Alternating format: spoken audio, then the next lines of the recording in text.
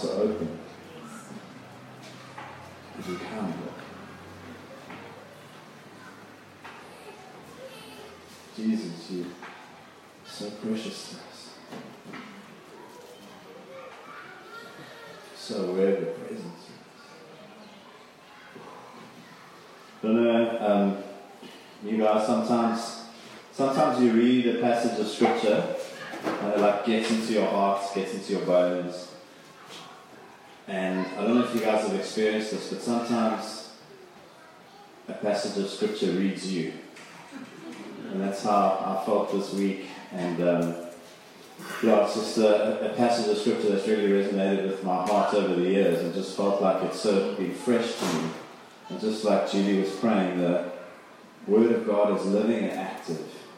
Which means every time we come to the Word of God, it's fresh. There's life and there's activity. And I feel like there's life and there's activity that the Holy Spirit wants to impart into each of our hearts this morning as we dive into His Word. So we just pray, come Holy Spirit, put your hand in your heart, open the eyes of our hearts as we read this passage. We invite you into this room right now, Holy Spirit.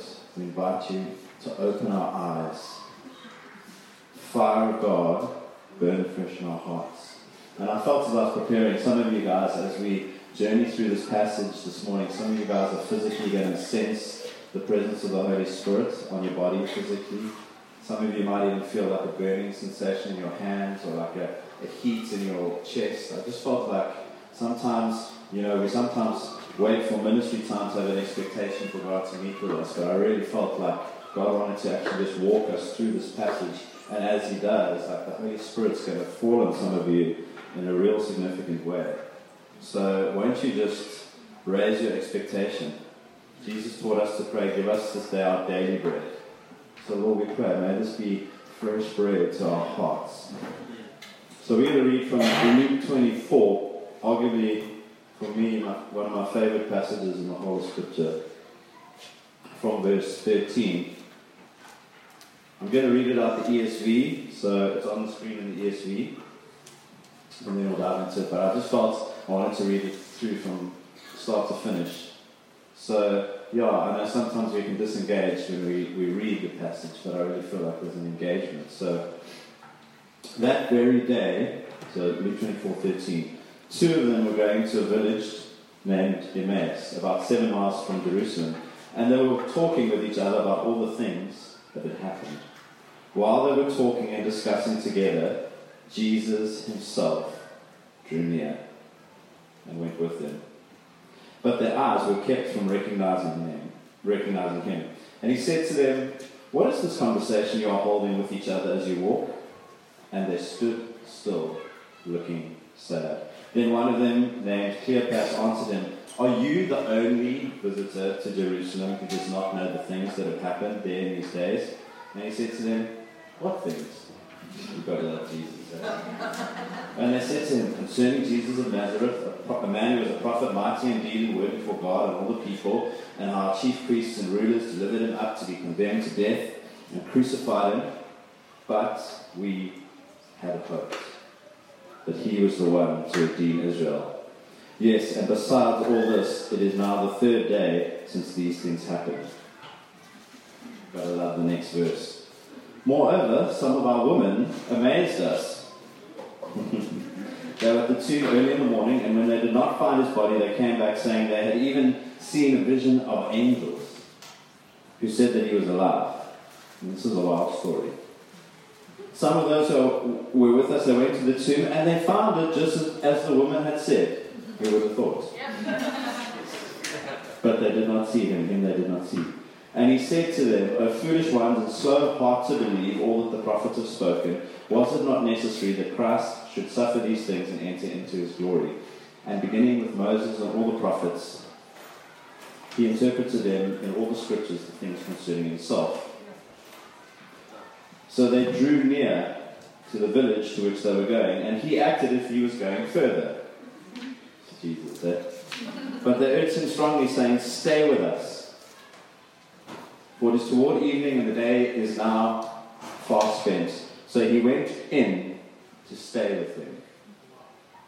When he was at table with him, he took the bread, blessed it, broke it, gave it to him, and their eyes were opened and they recognized him, and he vanished from their sight. And they said to each other, "Do not our hearts burn within us? Did not our hearts burn within us while he talked to us on the road, while he opened to us the scriptures?" And that same hour, they got up and they returned to Jerusalem, and they found the 11 and those who were with them, and they said, "The Lord is risen indeed, and he has appeared to Simon." They told what happened on the road and how he was known to them in the breaking of the bread. As they were talking about these things, Jesus himself stood among them and said to them, "Peace to you." But they were startled and frightened. They thought he was a spirit. He said to them, "Why are you troubled? Why do doubts arise? See my hands and my feet, that it is I myself. Touch me and see. For a spirit does not have flesh and bones, as you see that I have." And when he had said this, he showed them his hands and his feet. What a powerful passage. And we've been going through the Sermon on the Mount. Our mission as a church is stepping into the story of God and the ways of Jesus for the sake of Cape Town. And we've been dwelling on the ways of Jesus in the Sermon on the Mount. And I love the first part of our mission is stepping into the story of God. And I feel like this morning God is going to show us how he has stepped into our story. And he's always been part of our story. So what I want to do is kind of just go through this verse by verse and really just trust that God is going to just open something up to our hearts and our eyes. And it starts off saying that very day, two of them were going to a village named Emmaus. And I find it so interesting that it just starts saying it was two of them. Because it reminded me of that verse we always share in a prayer meeting when there's only like three of us. We're two or more gathered, there the Lord is. It's like, "Lord, please bring other people." It's going to be so embarrassing if no one else rocks up. But there's something about the fact that it says two of them were walking, and as they were talking about these things, Jesus drew near. He drew near to them. It's so interesting. We see this journey that they're on and how they've kind of lost hope. And there's something that happens where hopelessness shared multiplies. And hope shared multiplies. Have you ever walked into a room and you just met someone who's completely hopeless? Just like sucks the life out of the room. And you just get drawn into that. Or if you spend like 5 minutes with someone who's full of hope, it just completely changes your perspective. There's something that happens when we share our hearts, that we can enter into the atmosphere that's on other people's lives. And I feel like there's something of hope that God wants to unlock afresh in our hearts this morning. And it casually says they were going to a village named Emmaus, about 7 miles from Jerusalem. So Emmaus was like a one-day walking journey from Jerusalem. And it's interesting, if you look up the meaning of Emmaus, it's taken from a Hebrew root that means the burning place. Another commentator says, "Now Emmaus, if it be interpreted, may be rendered a warm bath, for therein is a spring of warm water useful for healing." So this story could be the road to the burning place or the road to the warm bath. But isn't it interesting that it says that very day we read later, the woman had gone to the tomb, they found there was nothing there. Something was happening, and that very day these two guys decide to walk away from Jerusalem and walk back to a village known as the burning place, or the place of healing of waters, or the place of the warm bath. And there's something significant happening here, because what has been happening for those past 3 years, Jesus' whole life and his whole mission was single-minded and single-focused on getting to Jerusalem. He always said, "I'm going to Jerusalem. I must go to Jerusalem. Follow me. My mission is walking to the place of my death." He followed the mission of God, even though it was to the place of pain. He said, "I'm single-minded because God has called me. I'm not going to shy away and walk away from the pain, but I'm going to walk to that place because I know that there's something that God wants to do." So these guys, more than likely, had been spending 3 years with Jesus, or some period of 3 years, as he'd been single-mindedly focused, I've got to get to Jerusalem. Something's going to happen when I get there. 3 years, they head towards Jerusalem. Within 3 days, they head away from Jerusalem. It's amazing what can happen when we suffer pain and disappointment, what can happen in our hearts. Because our pain causes us to retreat to the places of familiarity that were once the source of our fire. So Jesus, who was going to be crucified, what's happened? 3 days, I know where I'll go. I'll go back to the place that used to set my heart on fire.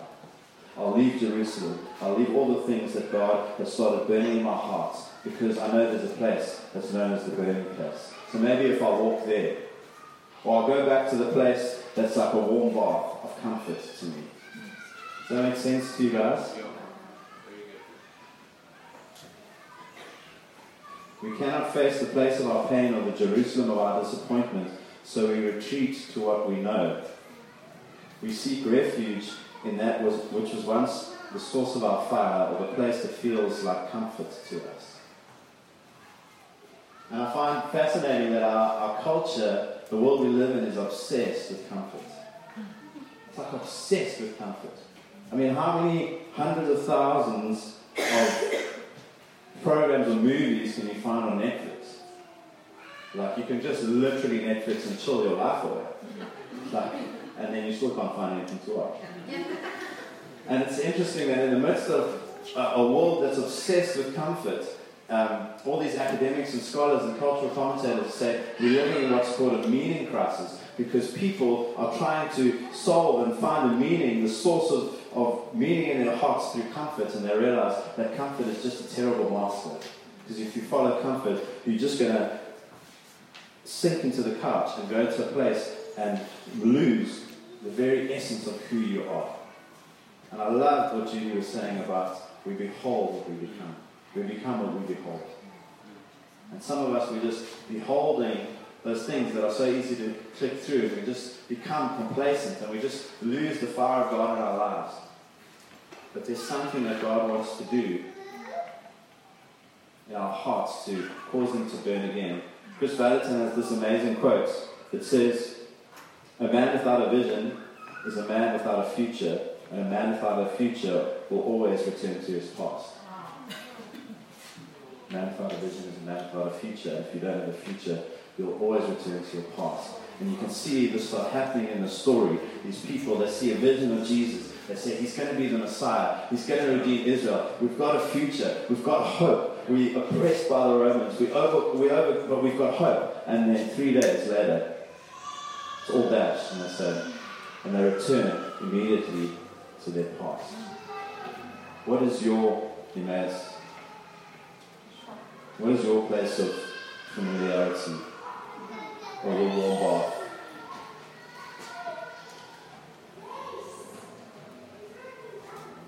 And it says, verse 14, they were talking with each other about all these things that had happened, and while they were talking and discussing together, Jesus himself drew near and went with them. Isn't that amazing?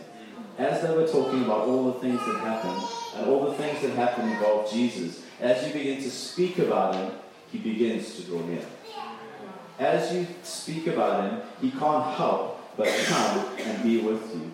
And the word in the Greek for drew near literally means extreme closeness.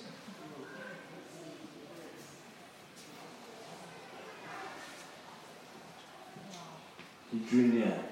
And you know, it's so interesting. They weren't talking about how great Jesus was and what the things they were going to do for God and all the things that had happened and like, wow, we've overcome. No, they were in this journey, literally walking away from the very place where God had called them to be. And even as they were discussing, talking about Jesus and the disillusionment and disappointment, he comes and he draws near. Because he's so kind and he's so faithful that whenever we mention his name, he comes and draws near. And it doesn't matter about the state of our hearts, because the state of his heart is always one to be the one who draws near to us. And then it says, verse 16, their eyes were kept from recognizing him. And isn't it amazing when we live in a place of disappointment or sadness or pain takes root in our heart? There's something that happens in the eyes of our physical eyes that we aren't able to recognize the very presence of God in the midst of us. But I've also always wondered, like, is it just the fact that they were in this place where their hearts were downcast and they couldn't recognize Him? Because it says their eyes were kept from recognizing Him.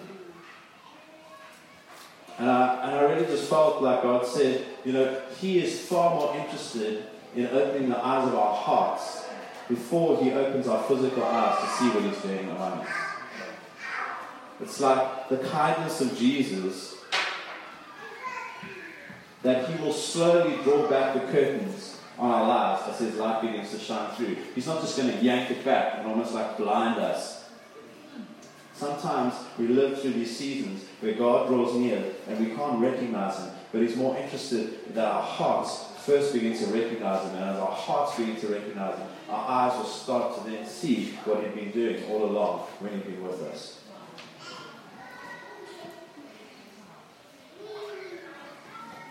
I hope this is helping you guys. And He said to them, "What is this conversation you are holding with each other as you walk?" As if you didn't know. And it says, and they stood still, looking sad. And it's interesting, they were walking for a day, so I'm sure they would have, I don't even know who wrote the story, I assume it was one of the two, had recounted it back to Luke, who wrote this is the last chapter of Luke.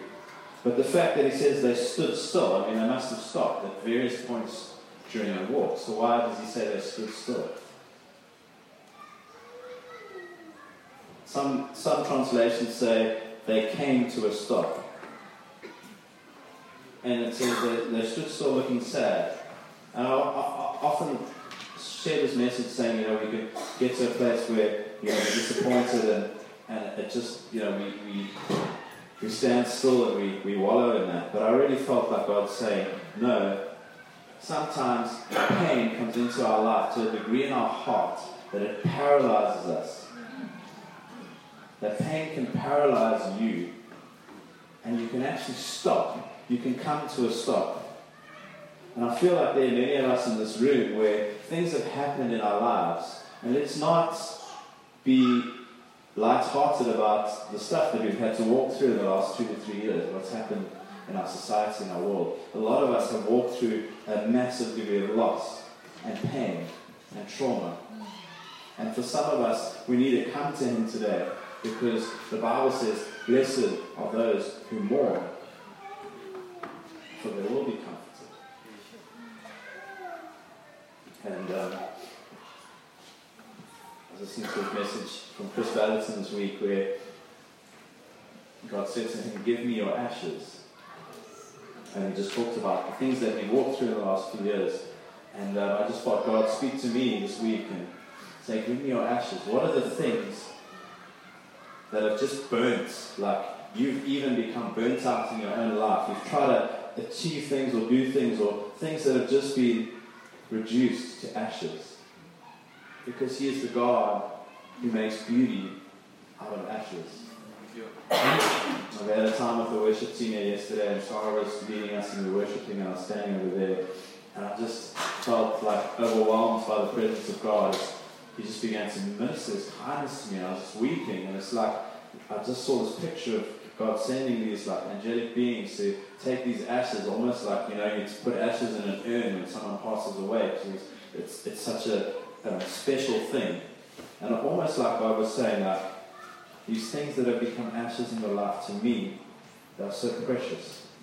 And as you give them to me, as you trust me with your disappointments and the things that you've been mourning and you've lost, I'll bring beauty out of these ashes.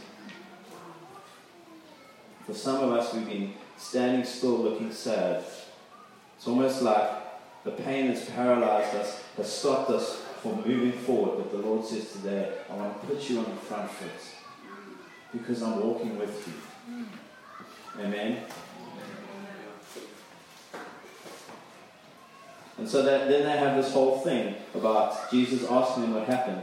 But it's interesting in verse 18, the the next verse, it says, they stood still looking sad. Then one of them, named Cleopas, answered him. And I've never actually noticed this in the passage before. We don't know who the other person was. But I looked up the name Cleopas, and its most direct translation means celebration of the Father. And in that culture, your name was not just what you were known by, but it was your identity. That's why Jesus says to you, no longer will you call Simon, I call you Peter, on this rock I'll build my church. It's defining who you are. This man's defining identity was one who was a celebration of the Father. And I feel like it's not incidental that they mentioned his name, because the way that heaven saw him, the way that Jesus saw him, is you're one who's meant to be celebrated and live in a place of celebrating all the Father's doing. And in the midst of this, you're walking away from the very plans of God, the purposes of God. But Jesus says, no, you might not recognize me, but I recognize you. And he recognizes Cleopas. And there's something of the celebration of the Father that I believe is unlocked over his life as we see what happens in his heart. And some of us have lost the place of celebration and what God has celebrated over our lives because of the things that have happened and that have taken root in our hearts. And I believe today he wants to break those things off us so we can see the celebration of heaven over us. Another translation of his name is glory to the Father. And he becomes a man who brings glory to the Father. Our lives, our purposes, our identity is to bring glory to God. That's why the state of our heart is so important. Not just so that we live a great life and we feel good about ourselves, but so we can live lives that are expansive, that bring other people into the kingdom and bring glory to God. So they go through this whole description of what had happened, and I find it so interesting. Don't you think sometimes when we wrestle with God and God begins to just ask us questions, we begin to tell him what happened? It's like they're schooling Jesus on what just happened to Jesus and they don't know who they're speaking to. And verse 21 always stuck out to me, and it said, but we had hoped that he was the one to redeem Israel. We had hoped that Jesus was the Messiah who wasn't going to just fall by the wayside at the hands of the Romans. We had hoped he would be the one who would overthrow them. As Jews, we'd hoped that Jesus would come and set us free and liberate us. We've been waiting for this for hundreds, for thousands of years. But no, 3 years, disappointment in 3 days. Hope deferred makes the heart sick, but a longing fulfilled is a tree of life. And when you lose hope, the heart becomes sick.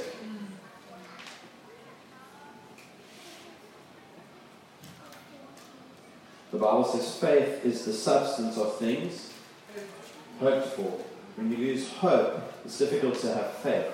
And I feel like God wants to breathe fresh hope into our hearts and redeem hopes so that we can be people of faith again.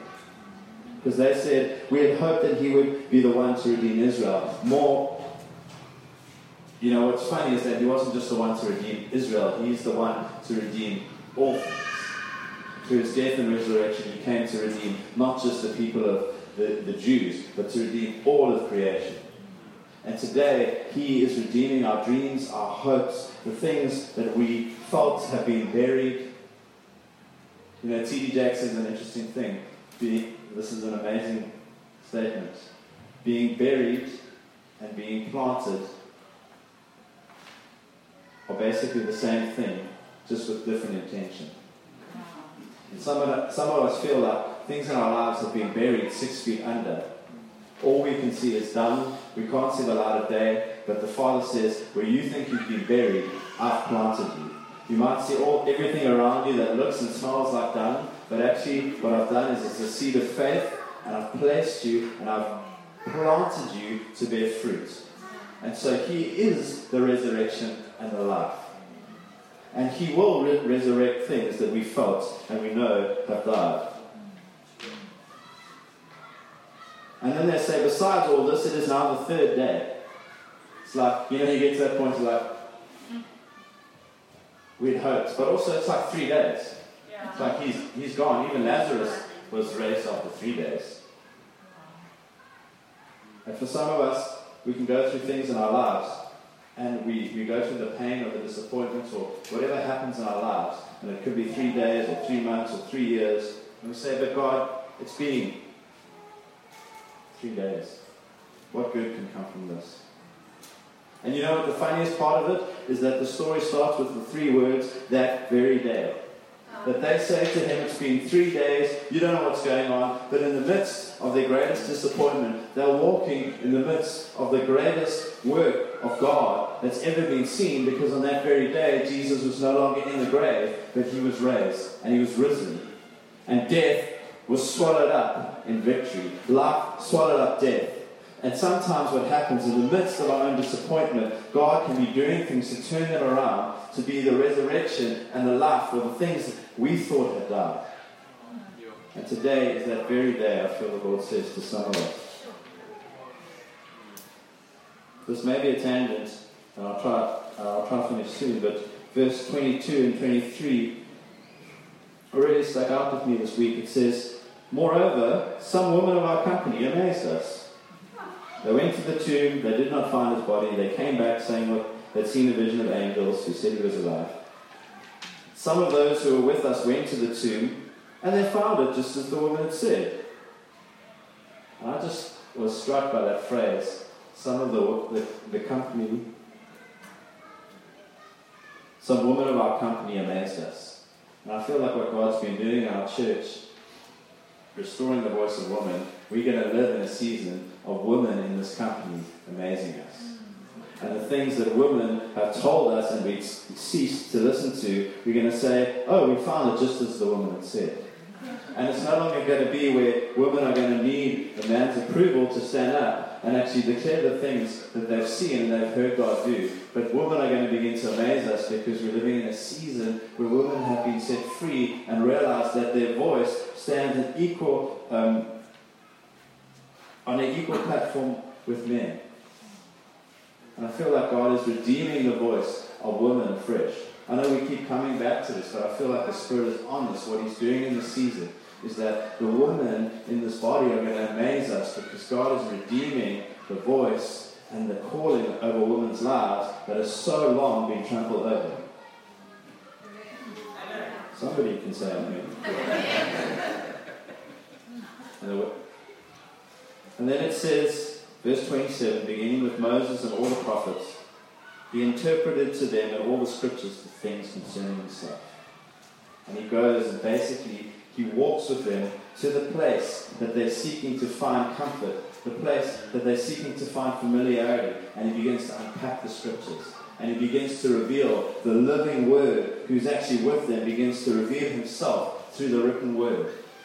And it must have been the most beautiful moment where Jesus, starting with Moses and the prophet, says, you thought I was like this, but I've come to tell you, this is what I am like.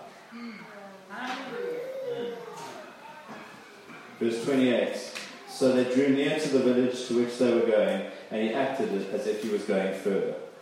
And that word drew near is the same as in the beginning of the passage.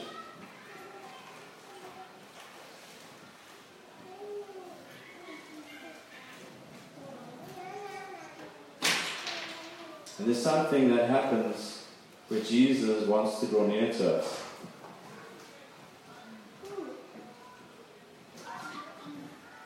You know what's so interesting? He acted as if he was going further. And I kind of wonder, like, was he just playing with them? But actually, they turn around and they say, stay with us. Stay with us. And I feel like the Lord is looking for a people who says, stay with us. Our hearts are open with each other. Stay with us. Don't leave us. And the amazing thing is he went from just at the beginning of the story coming alongside of them, then kind of getting to know them, then unpacking themselves, and then he says, no, I want to stay with you. I don't just want to have a people who have a visitation. I want to be looking for a people who are my habitation. He's looking for a stay with us people. So he went in to stay with them. And when he was at the table with them, he broke the bread, he blessed it, he broke it, he gave it to them. And their eyes were opened, and they recognized him. And isn't it amazing that their eyes were opened, and they recognized him in the breaking of the bread? That their eyes were open to recognize him, not because of some amazing feat that he'd done, or some amazing miracle that had happened, or some amazing teaching, but whilst their brokenness had kept them from recognizing him, his brokenness opened their eyes to recognize him. And I feel like the Lord says, where you feel like you're too broken, you've had too much pain, disappointment, disillusionment, I am the one who is the wounded healer. You looked to go to a place where it says it had waters of healing, but actually you found that the healing was in my brokenness, and that I did not hide my wounds from you. I've often wondered, why did Jesus, he had a new resurrected body, he could walk through walls, he could eat, he could go from one place to another in a moment. Why did he keep the scars in his hands and the wound in his side? And maybe it was because he wanted to say to us that for all eternity, I want you to be reminded that I'm not ashamed of my wounds, because I'm not ashamed of your wounds, and I'm not ashamed of your brokenness. Because if you come and you put your hand in my side, or your fingers in my hands, I want to draw out the toxins of your wound and your pain and your hurt, and I want to restore to you the joy of my salvation. And then it says he vanished from their sight. We don't know why he vanished from their sight. I wouldn't make a theological point about it, but some people like to think that maybe he vanished from being in front of them because he became within them. He entered into them as the Spirit was about to do. When they recognized him, they no longer needed to see his presence with them, because now their hearts knew that he was a dwelling place and he would stay with them as he would give his Spirit later. And then verse 32, they said to each other, did not our hearts burn within us? I pray God you would give us hearts that would burn within us again. That you would take the burnt out ones who only have ashes to offer you to be the burning ones. And isn't it interesting that they were on the road to the burning place, but the thing that set their hearts on fire was not the burning place, but the burning one. And one encounter with Jesus will always cause our hearts to burn within us. They went from a place where they said, but we had hope, to a place where they said, did not our hearts burn within us? And then something amazing happens. It says in verse 33, they rose that same hour and they returned to Jerusalem. Their journey started that same day, like this whole, you get a sense of like it was a day's journey. But they have an encounter with Jesus, their hearts burn within them. That same hour, they go back to Jerusalem. One encounter with Jesus, he'll turn your life around. He'll take everything. You know, he's so kind that he says, I don't want you to, he says, they say stay with him. He acts as if he goes further.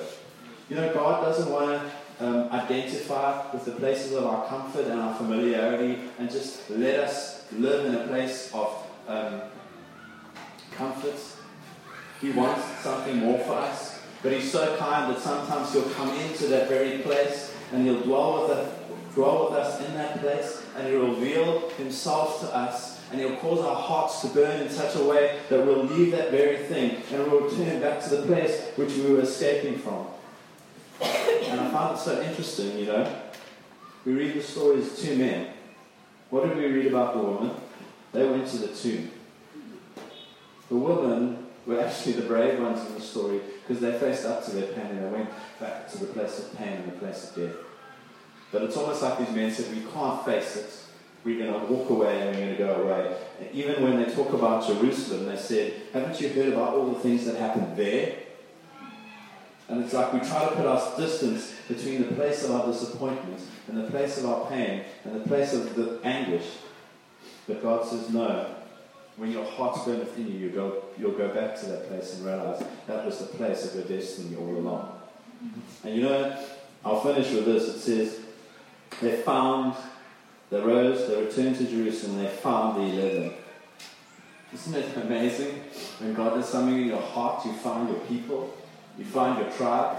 You go from being disconnected, I'll be disillusioned with church, I'll go on my own journey, I'll just find someone who agrees with me and I'll walk away. But no, God does something in your heart. He turns your heart around. The heart starts to burn within you, and you find the 11, and you find your community. Because God created you for more than just yourself. This is not just about a personal destiny. Your personal destiny is only ever fulfilled in the place of community. And God says this is a season for us to join with the 11, to find our people, to find our tribe, to recognize that individualism is not the idol that we'll live under, but we'll submit ourselves to community, and we'll find that our destiny is fulfilled in community. I thought that was a good point. And then they said, the Lord has risen indeed. He has appeared to Simon, and they told what happened on the road and how he was known to them in the breaking of the bread.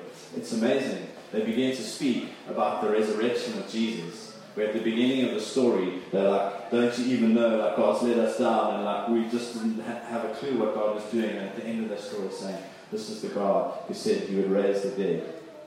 And so when you have an encounter with Jesus, it not only restores your heart, it not only restores you to community, but it calls you to mission, and it calls you to tell other people of what God had done in your life, because you recognize that your life is now no longer your own, but you're part of a bigger story. He steps into your story, and he pulls you out of the smallness of your story, and he places you in the bigness of his story, and you recognize that my heart can only ever be fulfilled in the bigness of his story, and I live for his glory, not mine.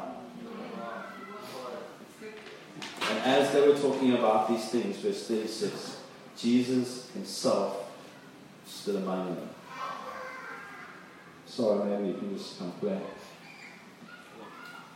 Again, they just start to talk about these things as at the beginning of the story, Jesus presences himself among them. But now it's not like he has to reveal himself to them, maybe to some of the others. And he says, see my hands and my feet. It is I myself. And he says, touch me and see. For some of us, we just need to come to that place where we can bring our brokenness and we can say, Jesus, I'm here to touch you and see. And the first words that he speaks when he's among them, he says, peace to you.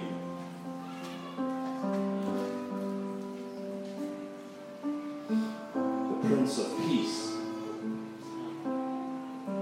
what was released over you, his nature, the nature of his kingdom is one of peace. So can I ask you just to stand as we finish?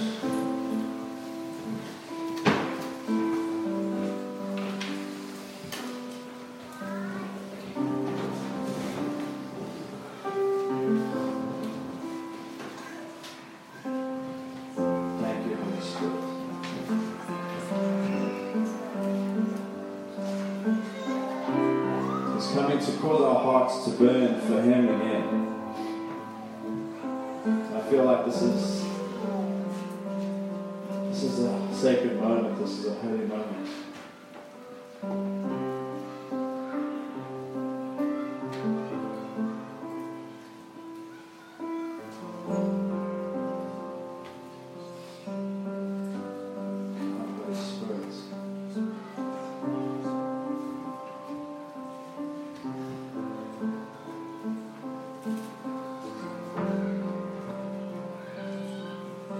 There's many of us, when I was talking about just giving the Lord our ashes, where we just need a fresh say, Lord, I give you those things. I give you the burnt up places. I give you the burnout in my life, and I invite you, Holy Spirit, to come burn afresh in my heart. That's you. Why don't you just put out your hands? I feel like the Holy Spirit wants to just begin to touch many of us all around this room.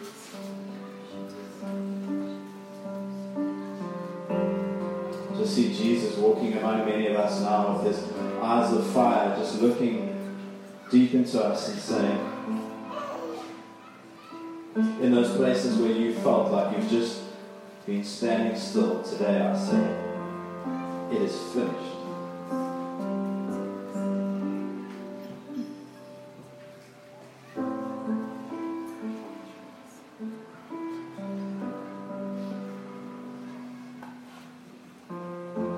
So Lord, I just pray that you would come, that you would break off, break off the places of hopelessness in Jesus' name. I